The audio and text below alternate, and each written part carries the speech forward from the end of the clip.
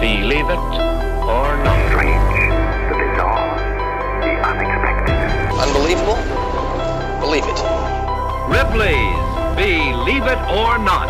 Incomparable, inimitable, illimitable, inestimable, introducer of immeasurable, incalculable, incredible impossibilities. Journey to change our understanding of the world. Truth is stranger than fiction. Welcome to Ripley's Believe It or Not cast, the podcast that brings you deep into the strange, the bizarre, and the unusual. I'm Ryan. I'm Brent.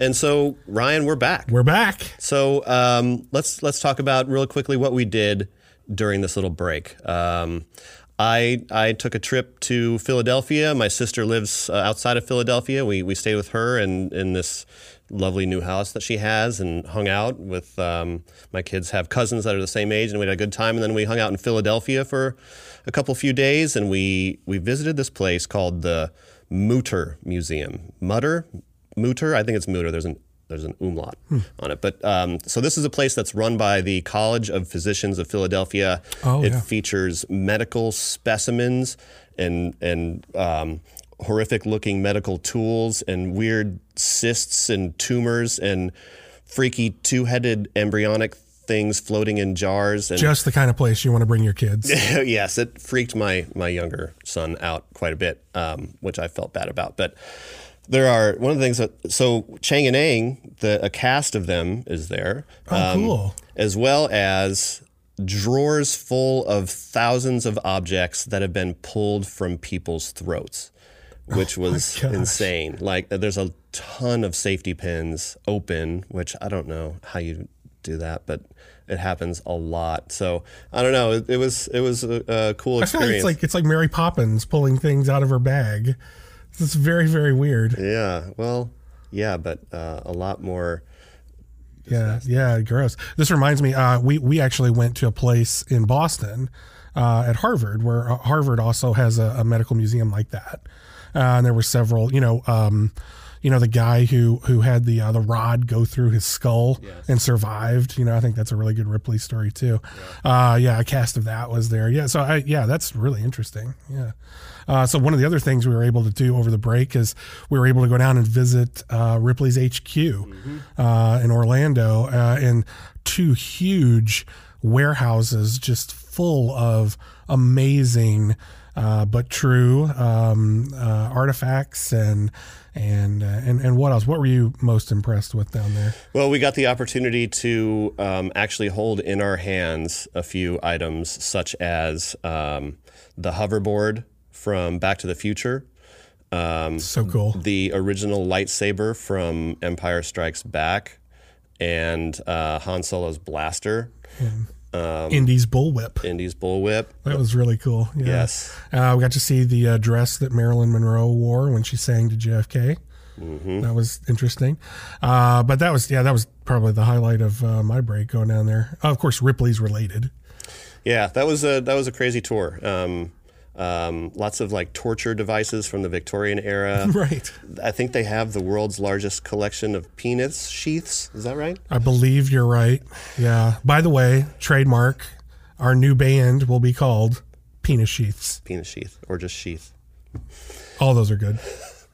So one thing that I've been thinking about since we chose the topic of this episode is, when I was in Philadelphia, I tried to imagine telling my kids that we were never going home. Like maybe sitting in our hotel room, turning to them and saying, boys, we're going to stay in this city now, and we can't go back. And I'm sorry, we can't say goodbye to your friends or your teachers or anyone else, and I can't tell you why. Maybe when you're older, I'll tell you why. What do you think? How do you think that would affect your children?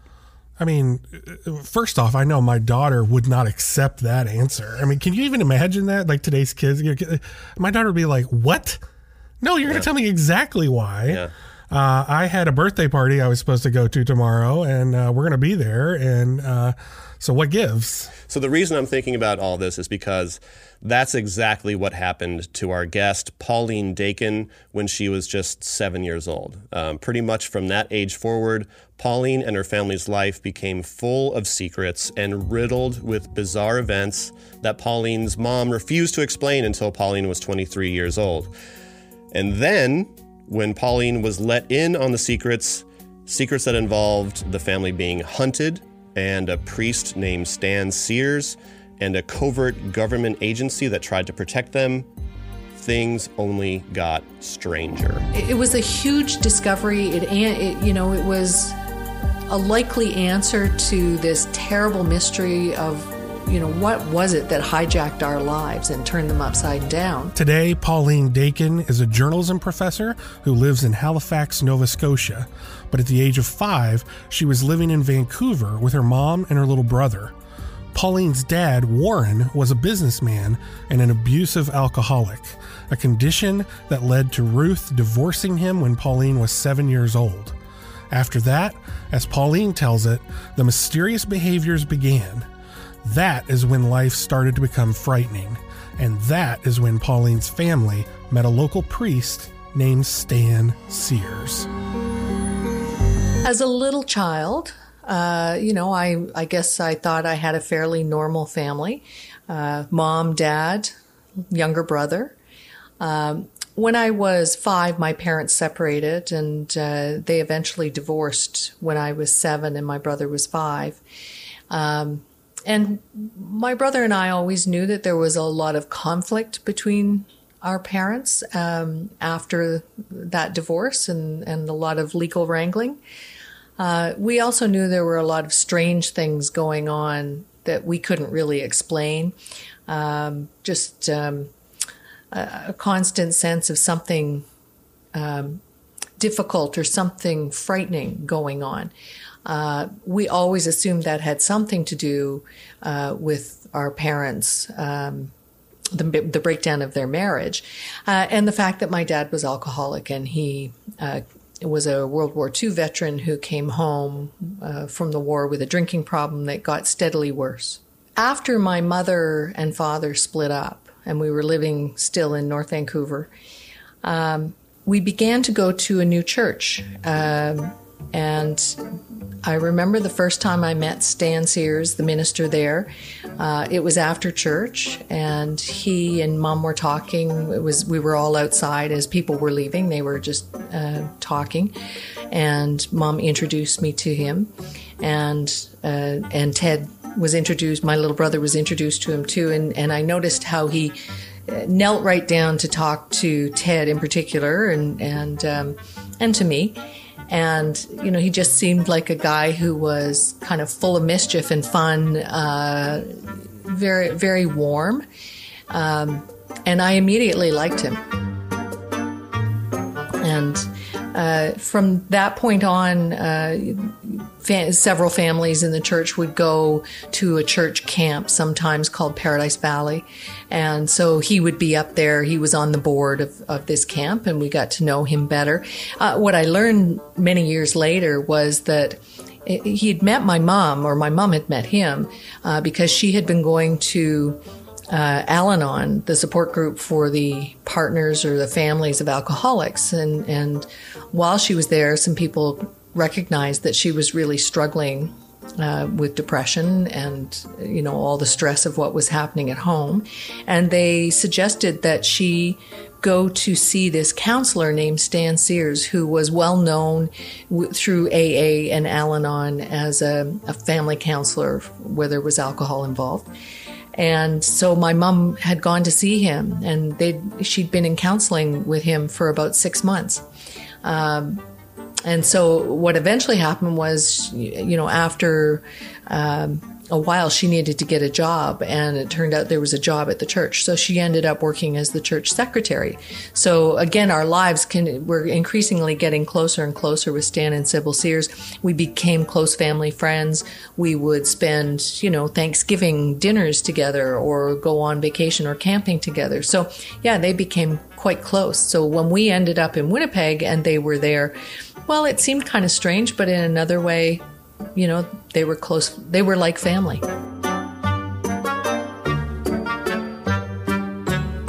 So if you caught that, Pauline said, when we ended up in Winnipeg and they were there, it seemed kind of strange. When Pauline was 7, the mom packed up the family car and took the kids on a vacation to Winnipeg, 1,000 miles away from Vancouver. And yes, oddly, or maybe just interestingly, Stan and his wife Sybil were coming too. And one more thing. They were never going home. The year that I was in grade 4, we were living in North Vancouver. We were excited because we were going to go on vacation back to the prairies where my mom was from. She was from Saskatchewan. And we were going to go back to Saskatchewan and Manitoba and visit her family members. We were going to be camping. We were going to be going with our close family friends, Stan and Sybil Sears, who were a lot of fun. And we were, taking our time camping and going across the country. And we arrived in Winnipeg and we stayed at the home of an old friend of my mom's. And by this time, it was probably early to mid-August. And one night I couldn't sleep, and I went downstairs, and Mom was in the kitchen, and I said, I can't sleep. And so she made me a cup of cocoa, and then she began to tell me, she said, I have to tell you something, and we're not going to be going home. We're going to have a new life here. And I couldn't believe what I was hearing. I was thinking about my friends and my teacher and my dad and, all the people that were left in Vancouver. And, I wanted to know why. And she just said, I'm sorry, I can't tell you. Someday when you're older, I'll tell you, but this is the right move for our family right now. For context, I should probably give you another piece of information. On that trip, we were traveling with Stan and Sybil Sears, and the night that I learned that we were not going to be going home again, I also learned that Stan had a new job in Winnipeg, so they were also going to be living in Winnipeg. He had left the church in Vancouver to come to a new church. He was a minister, and he was going to take up a new church in Winnipeg. So at that point, it appeared that our lives were kind of woven together now. Then, 4 years later, it happened again. Another sudden move without warning and without explanation. So we stayed in Winnipeg for a few years, and then one day our mom said, I need to tell you something. And we're going to move again. We're going to St. John, New Brunswick. And Stan Sears was moving to a new church there. And so we were going to go along. But we were told that this was a secret, that we could not talk about it. We couldn't tell anybody that we were moving. Particularly don't tell anybody back on the West Coast. Don't tell our dad or our aunts or relatives.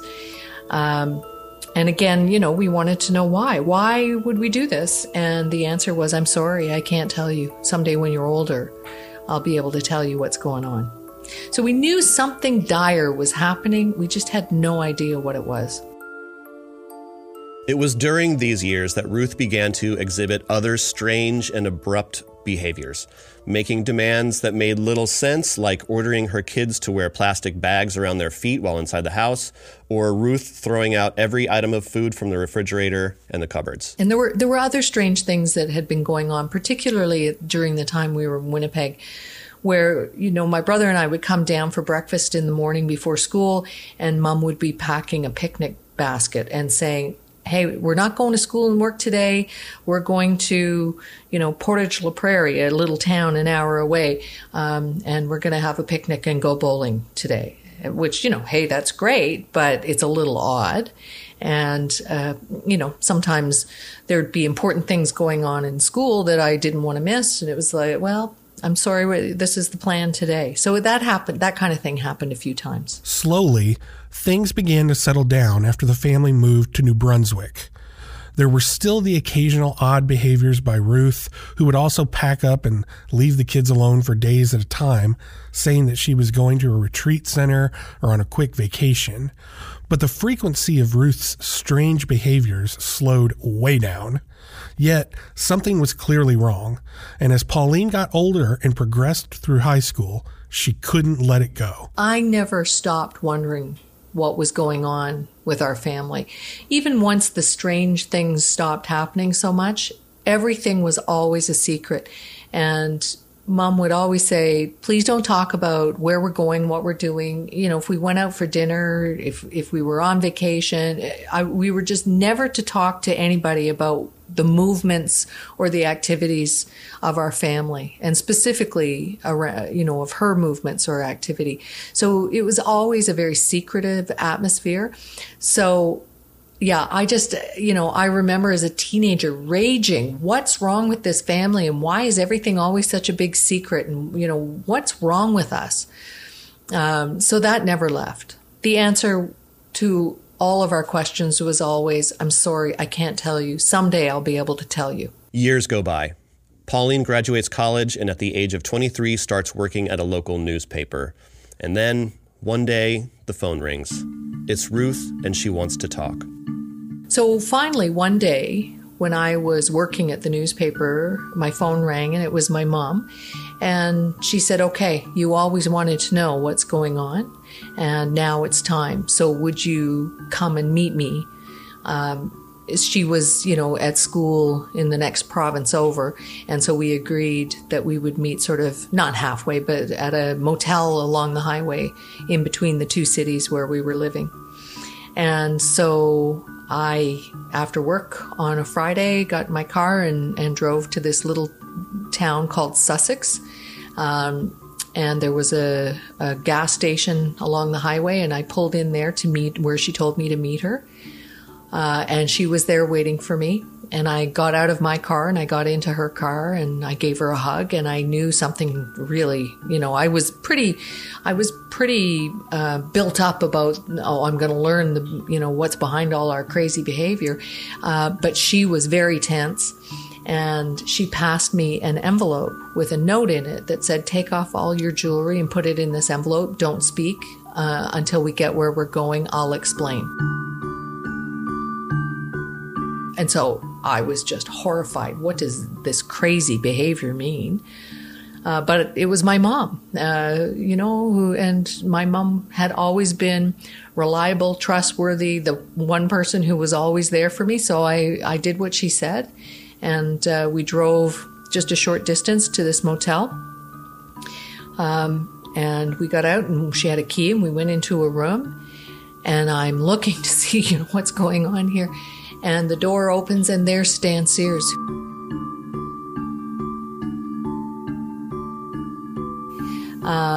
And so I walked into the room, and I felt very emotional to see Stan, who, kind of had just disappeared. And we sat down, and Mom made tea, and then they began to tell me this unbelievable, crazy story. Ryan, wait. Do you want to listen to this? Should we do something else? I kind of think sometimes there's more fun in not knowing.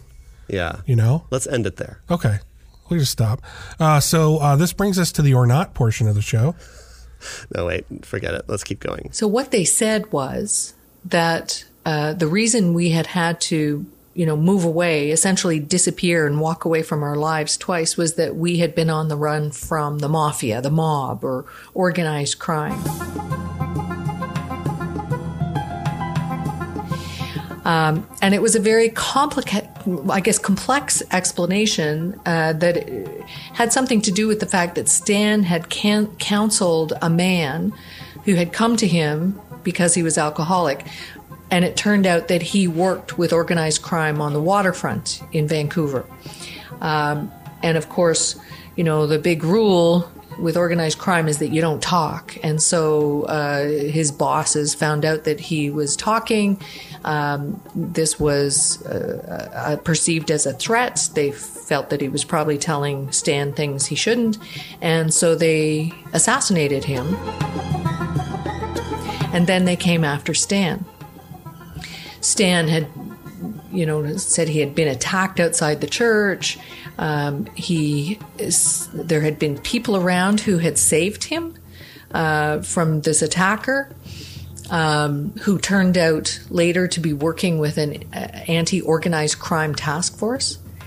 And then, of course, my question is, well, okay, fine, but why me and Ted and Mom? I mean, how could we possibly be caught up in this? And the answer to that was that my dad was involved in organized crime. And when they saw my mother now working at the same church with this guy who now presumably knows too much because of what the guy he counseled had told him, they saw this as a threat and figured that they were maybe working together to tell authorities about what they were up to or something. So it was a complicated explanation that sort of tied in lots of threads, and still it was just crazy. This is a crazy thing. The one thing I think about when I hear this is that I just think she's very identifiable. I mean, I think all of us would have probably felt torn in the same way, where we have somebody who we've trusted and who's been there for us our whole lives is telling us an unbelievable story. You love these people and you want to believe it, but there's also got to be a little bit of nagging doubt, especially for somebody who's a trained journalist to be a skeptic about things. This is almost too unbelievable to swallow. Well, she goes back and forth, and you can hear a little bit in our conversation. She goes back and forth between saying, I believed it, but I didn't believe it. I had to believe it, but I couldn't believe it. And for those very reasons, that's her mother. I could see myself reacting the exact same way. Yeah. So one thing that I should point out, so when she says that she got the note from her mom to take off all of her jewelry and not to talk, and everybody probably has guessed why, but the reason for that was because her mom thought that there was a good chance that somebody had snuck into Pauline's apartment and bugged all of her jewelry. But as crazy as the entire story was, it did, in a bizarre way, explain some things. They were trying to, I guess, convince me and put the puzzle pieces together for me. And they said, hey, remember that time that, your mom was pulling all the food out of the fridge? Well, that was the time that we got word that somebody had tried to poison her and all the food had to go. Do you remember the time you came home from school and we had to rush you out the door and we told you that the furnace was malfunctioning? Well, that was a time that we learned that there were people coming after us and we had to get out of there. And so they began to say, remember all these crazy things. Well, this is what was really going on. And in a strange way, it was at least some explanation for all of this otherwise unexplainable behavior that had happened for so many years. I remember thinking, this can't be true, but how can these two people who are the most reliable people in my life, why would they lie to me? And, these are people with responsible jobs in the community. My mother ran 2 daycare centers. Stan, was a minister and a counselor. And, they were both so well respected and loved in the community. And, if they're crazy and lying, how could they ever have managed to live a normal life? How can this not be true? How can it be true? How can it not be true?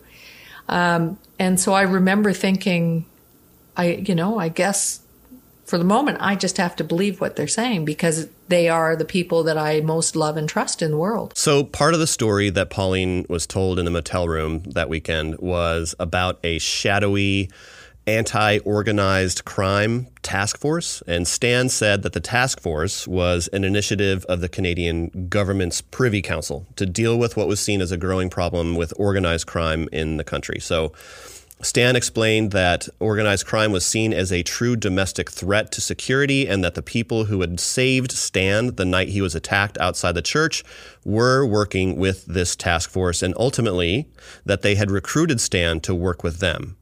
And now it was time for Pauline to know about their world. Eventually, what I was told about this, they called it was kind of their joke, the weird world.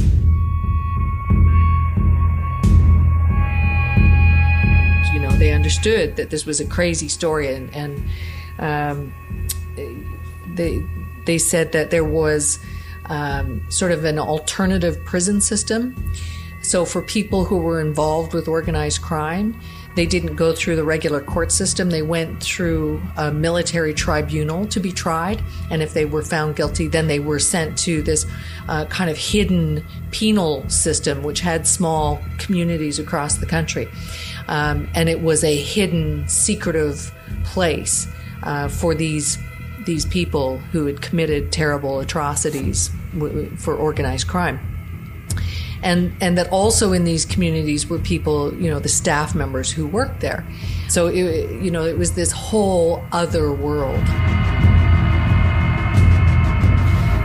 that was secretive and hidden and known only to certain people in the military, certain people in the Privy Council, which is, you know, the Prime Minister and his cabinet. It was an unbelievable story. Pauline learned that one of the reasons her mom finally told her the truth behind the strange events throughout their lives was that Pauline's mother had decided she was going to, as she described it, go inside.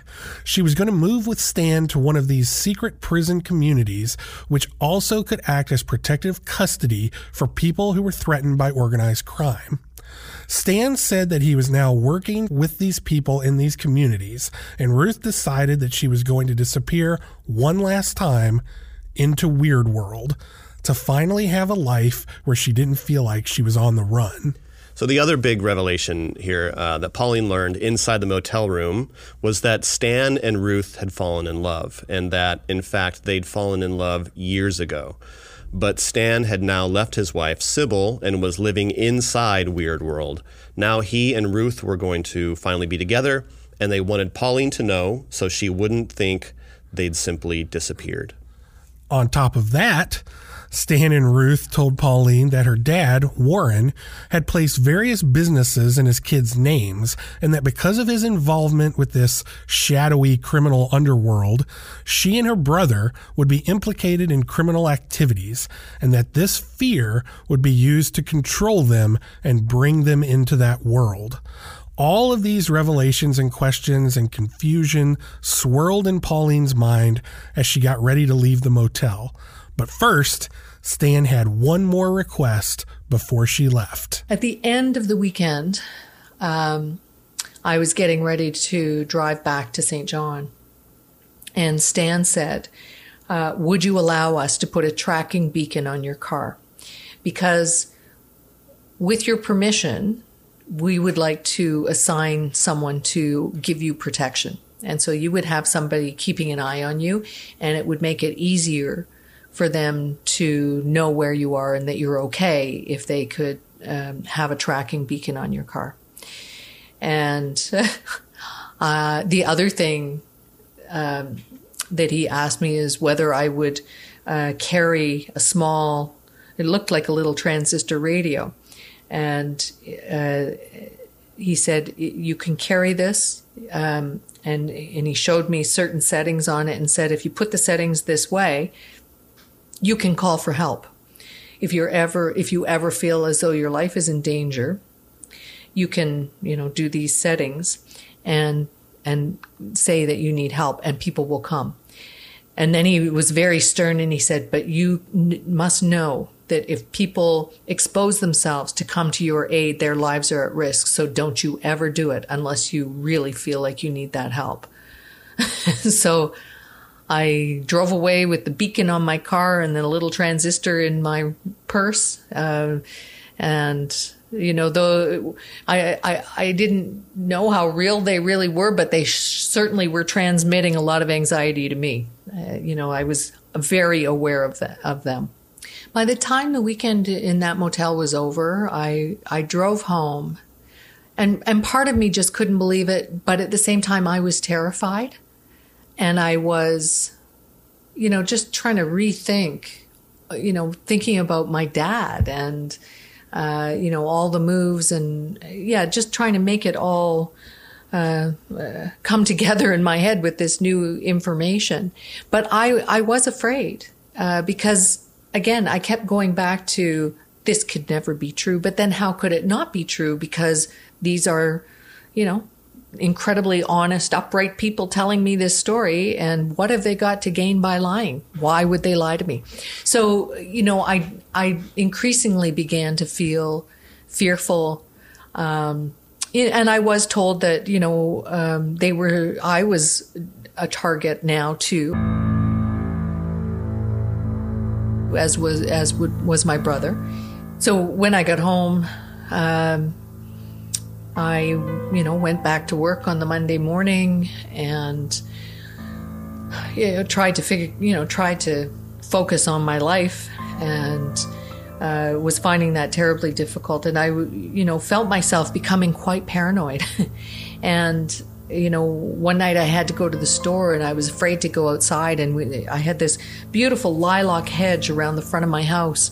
And suddenly it was no longer a beautiful lilac hedge. It was the place that people might be hiding. And I remember going to the store and walking past this panel van on my street and thinking, oh my God, anybody could be in that van. And maybe it's the good guys who are keeping an eye out for me, or maybe it's the bad guys who are going to grab me. And, just this descending into a lot of, fearful thinking. Worst case scenario thinking, and always this sort of internal debate going on. How can this be true? But it must be true. But what would if I decided it wasn't true? I would have no relationship.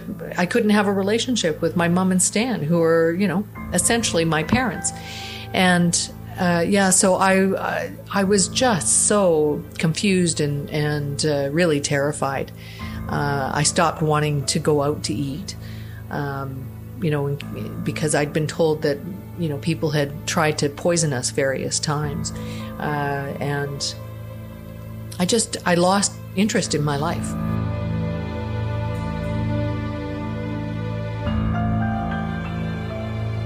Because I was so preoccupied and so worried that my mother was going to be gone any minute.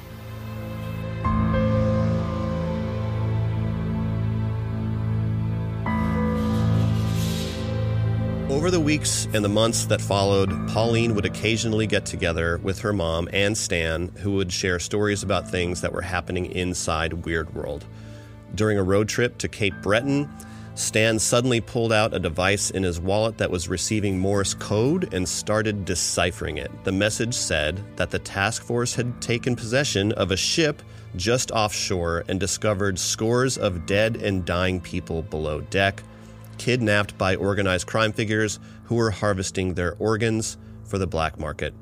There were stories about warehouses full of women and children being rescued who were destined for the sex trade, and stories about massive caches of drugs found in storage places that were booby-trapped and how dangerous it was to sort of get in there. Endlessly detailed, horrifying stories about the fight against organized crime. Stan also explained the existence of body doubles for some of the people involved with organized crime. The mafia would kidnap people of interest and then put a double back in their place as a double agent. Or sometimes the good guys would arrest some mafia soldier and put a double in to collect information and so on. Stan and Ruth told Pauline that her father, Warren, had a double. Pauline saw some examples of these doubles, including her dad, at the wedding of Pauline's brother, who had not been let in on the family secrets. So we go out to this wedding, my brother's wedding, back in British Columbia. And there's my dad, and I'm just terrified to see him because, I'm told he could be a double, but he looks just like the dad that I remember. And, my mom found this terribly, terribly difficult. And she'd been told that her sister also had a double because her sister had gotten caught up in criminal stuff. And been targeted because of my mom's connection. So, seeing these people who we knew, and then we're being told that that's not really them. And I'm just looking at them so closely thinking, but you have to be those people. How could you ever create a double that is such an exact replica of somebody? And, Stan said, and my mother was very freaked out about this, and she was demanding answers from him too. And he was saying, no, there are very specialized plastic surgeries that are done. These people spend months learning to walk and talk and sound and eat and, everything like the person they're going to replace. And he just had an answer for everything about how this could be, but it was just so strange and bizarre and, how seemed impossible. All the while, Pauline had been receiving letters written by friends and acquaintances from childhood, letters that added to the mystery and fear that now fully inhabited Pauline's mind. So as soon as I was told the story, I started to receive these letters.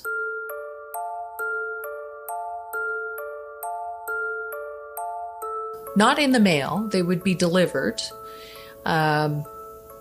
usually by Stan, and they would be from people who were inside, people I had known as a child in Vancouver, who had been picked up because they worked with my dad in various criminal activities, and they were writing to me to apologize and to say, I am so ashamed that I played any role in, the terrible things that have happened to your family and the way you've had to run and, how traumatic life has been.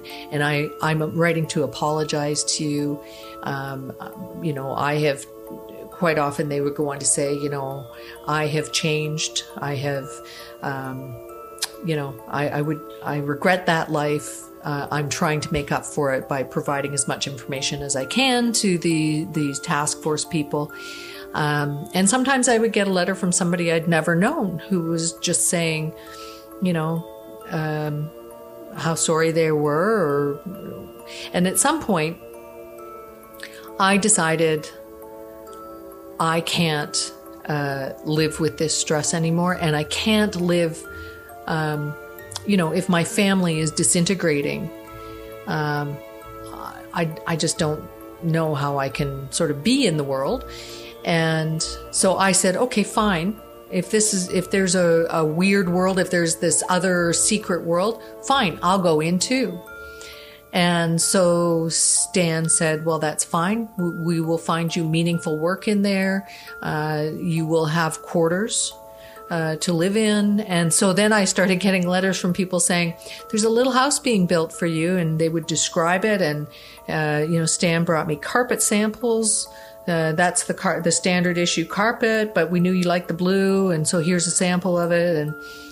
And, drawings of this, little place that I was going to live in. And so this, and all these letters from, people in there talking to me about what kind of work I might do eventually.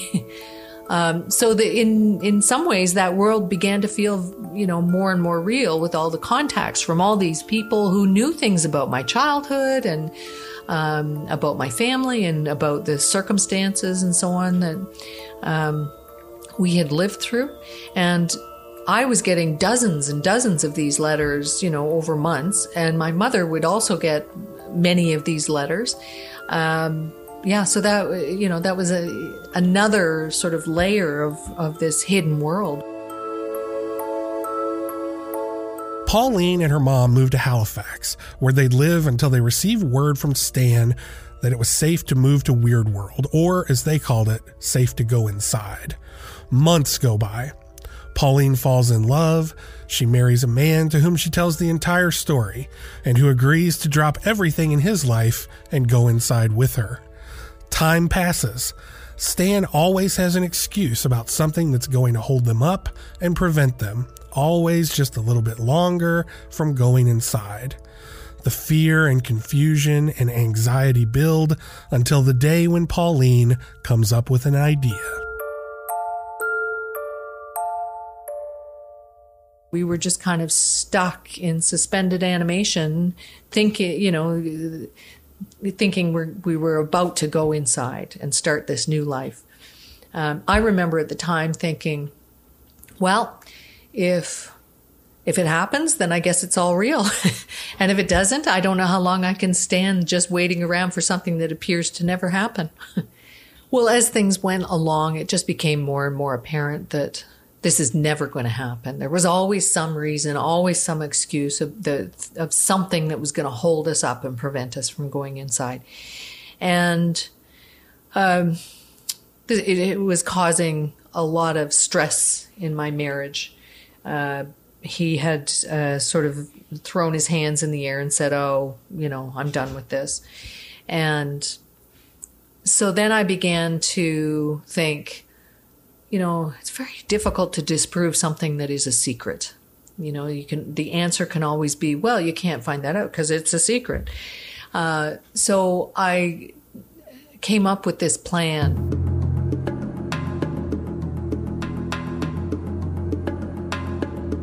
So I decided that I would wait until the time I knew that Stan was visiting my mother. And I called. And when she answered the phone, I said, my house has been broken into. What should I do? And she said, hold on, I'll talk to our friend, meaning Stan. And I'll call you back. And you talk that way on the phone because your phone could always be bugged, right? And so I waited to see what the answer would be. Because I thought, if this is not real, he won't be able to resist making something up in relation to this break-in. Because I felt that often he took advantage of real things going on in the world and then piggybacked this story on top of it. And so the phone rang, and it was Mom, and she said, yes, our friend says they picked up 2 people at your house who'd broken in. They'd been following you for weeks. They had photographs of you. They were looking for certain things. And in that moment, I knew that none of it was true because I made up the break-in.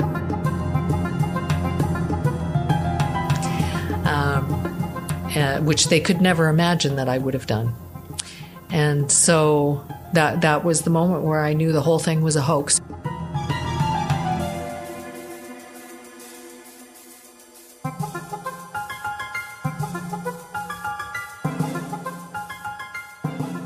What I can't get over, again, is that Pauline goes her whole life. Her life is hijacked by this series of strange behaviors by her mom, and the fact that her mom won't tell her what's behind all of this for years, until Pauline's in her 20s. And then when she does find out, the story only gets crazier, and to the point where Pauline's feeling paranoid all the time and looking over her shoulder, and then at other times not believing it, and then feeling guilty for not believing it, and then, all the way until she decides she has to find out one way or the other, and comes up with that plan, which obviously worked. But now what? Right. Now what? Yeah. So what do you do with this information? Pauline knows that she has to confront Stan about this, about the trap that she'd set, and the tear that it has ripped open in the fabric of her life. But it wasn't a celebratory gotcha moment, like we said. On the contrary, it was tragically sad. So after I, made the discovery that the whole thing was a hoax, first of all, I confronted my mother. And I tried to sort of get her to understand that this wasn't real. And she was horrified, not about the story. She was horrified that I had tested it and that I no longer believed it. And she was afraid that that meant I would take risks and maybe be at some kind of risk myself. So then we went back to this other motel room where Stan and Mom were staying, and I confronted Stan. And his reaction was, well, something's gone wrong. I don't understand, because I got this intelligence that you had been broken into. So obviously there's something going wrong here. It's, maybe there's a spy in the system, or somebody's doing something crazy. Anyway, and then his reaction after that was just, he was sad. He was sad because he knew that this was going to put us on opposite sides of a very big divide, and it was kind of the end of our relationship. And he'd always told me that I was like his daughter, and I felt like he was my dad. And so he was sad because that was over, and because he thought that I would maybe be in danger if I was no longer willing to take any precautions. What I couldn't understand was why. Why would anybody do this? And so, I felt strongly that my mother believed it, and that she wasn't making things up, that she was believing what he was making up. And so the question was, why would he do this to my family? And that was a mystery for a very long time. So there was a bit of a reveal in that last sentence.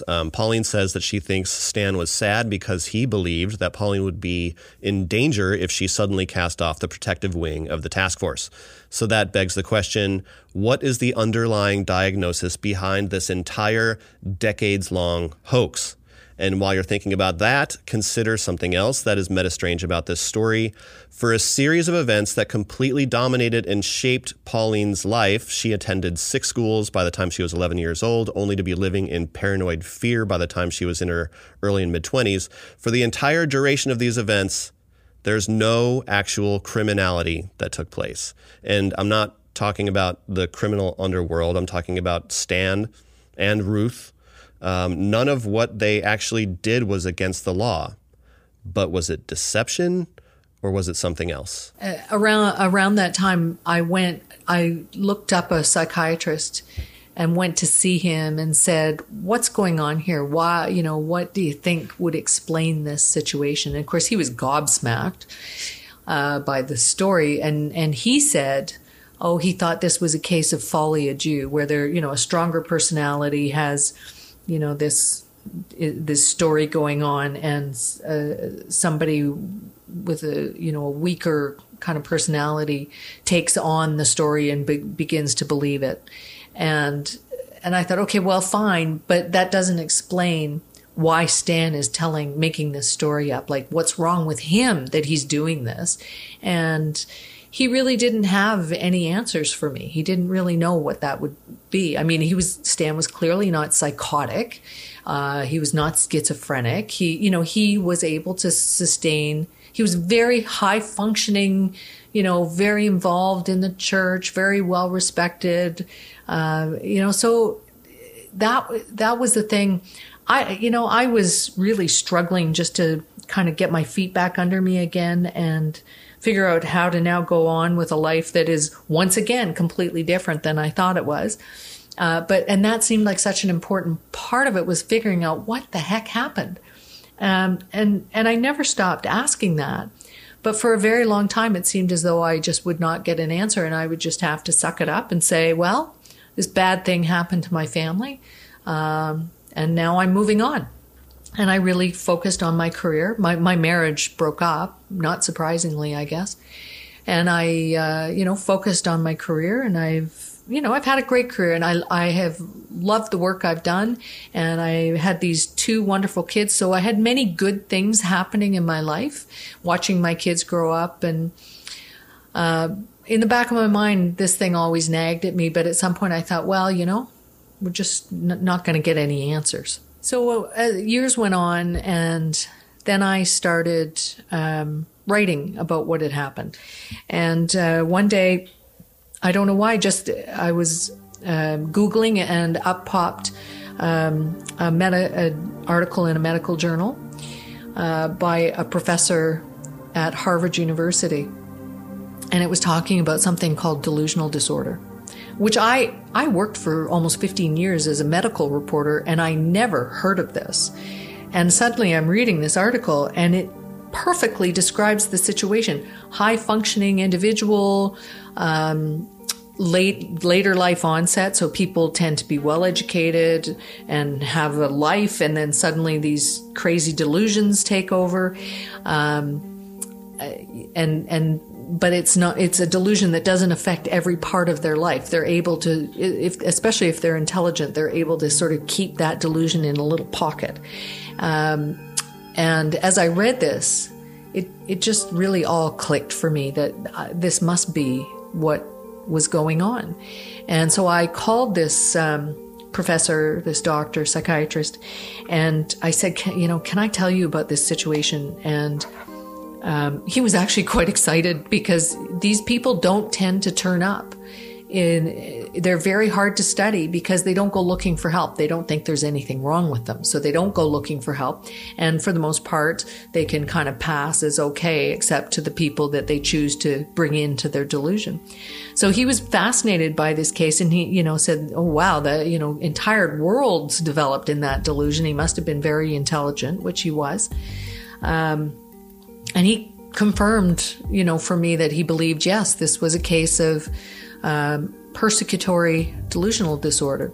And then he said to me, "By the way, there's this guy who's the world expert on this. I think he's somewhere in your neck of the woods." Well, it turned out that Dr. Alistair Munro, who literally wrote the book on delusional disorder, lives in my city and is professor emeritus at the university campus where I work. And so I called him, and we met and talked, and he also thought that, yes, that sounded like a case of delusional disorder. So at that point, for me, that it was a huge discovery. It was a likely answer to this terrible mystery of, what was it that hijacked our lives and turned them upside down. And it also allowed me to put down this heavy weight of really hating Stan for what he'd done to us. And I was able to say to myself, well, the guy was sick. It wasn't that he intended to fool us or hurt us. He wasn't malevolent. He was sick. And so that made a huge difference for me, and I could start to let some of this go.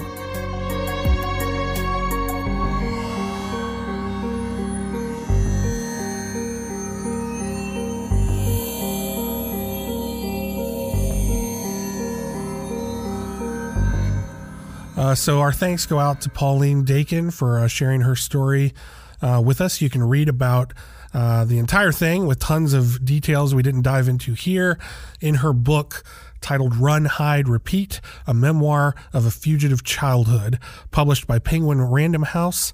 After the book landed in 2018, Pauline says she began receiving scores of emails and contacts from people all over the world who have similar, though maybe not always quite so dramatic, stories that they can't explain. So, hey, yeah, speaking of mental disorders, did you know that there are several disorders related to eating habits? If you check out our website, Ripley's.com, you'll see that I'm not talking about disorders that many people suffer from, like bulimia or anorexia, but instead you can read about eating disorders in which people feel compelled to eat things like hair or wood or glass and human flesh. Believe it or not. So it's time for the or not section, Ryan. Are you ready? I am. All right, this is where we put modern day facts to the test because you can't always believe what you hear. For a quarter century, Pauline Dakin lived a life that wasn't what it seemed. She was misled by someone she trusted, but someone who also suffered from a mental illness. Psychology Today tells us there are many misconceptions about those who suffer from mental illness, because it's actually much more common than you think. 1 in 5 Americans experience a mental health problem in any given year. But the most common misconception is that people are either mentally ill or mentally healthy.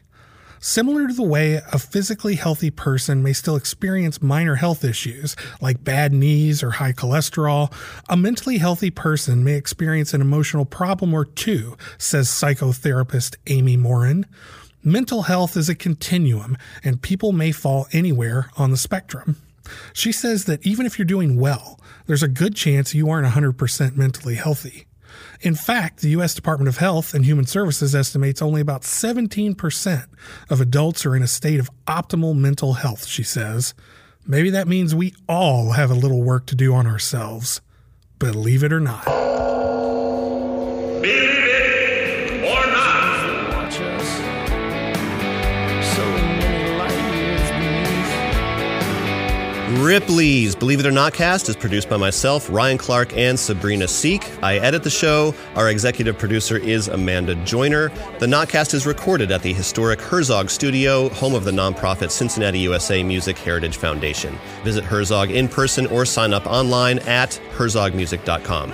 The Notcast intro theme was put together by Colton Cruz, and our ending theme song is by the band Wussy. As always, if you enjoyed this episode, please subscribe and tell your friends and leave a review on Apple Podcasts. You don't even have to write anything, really. You can just tap that 5th star and feel the love.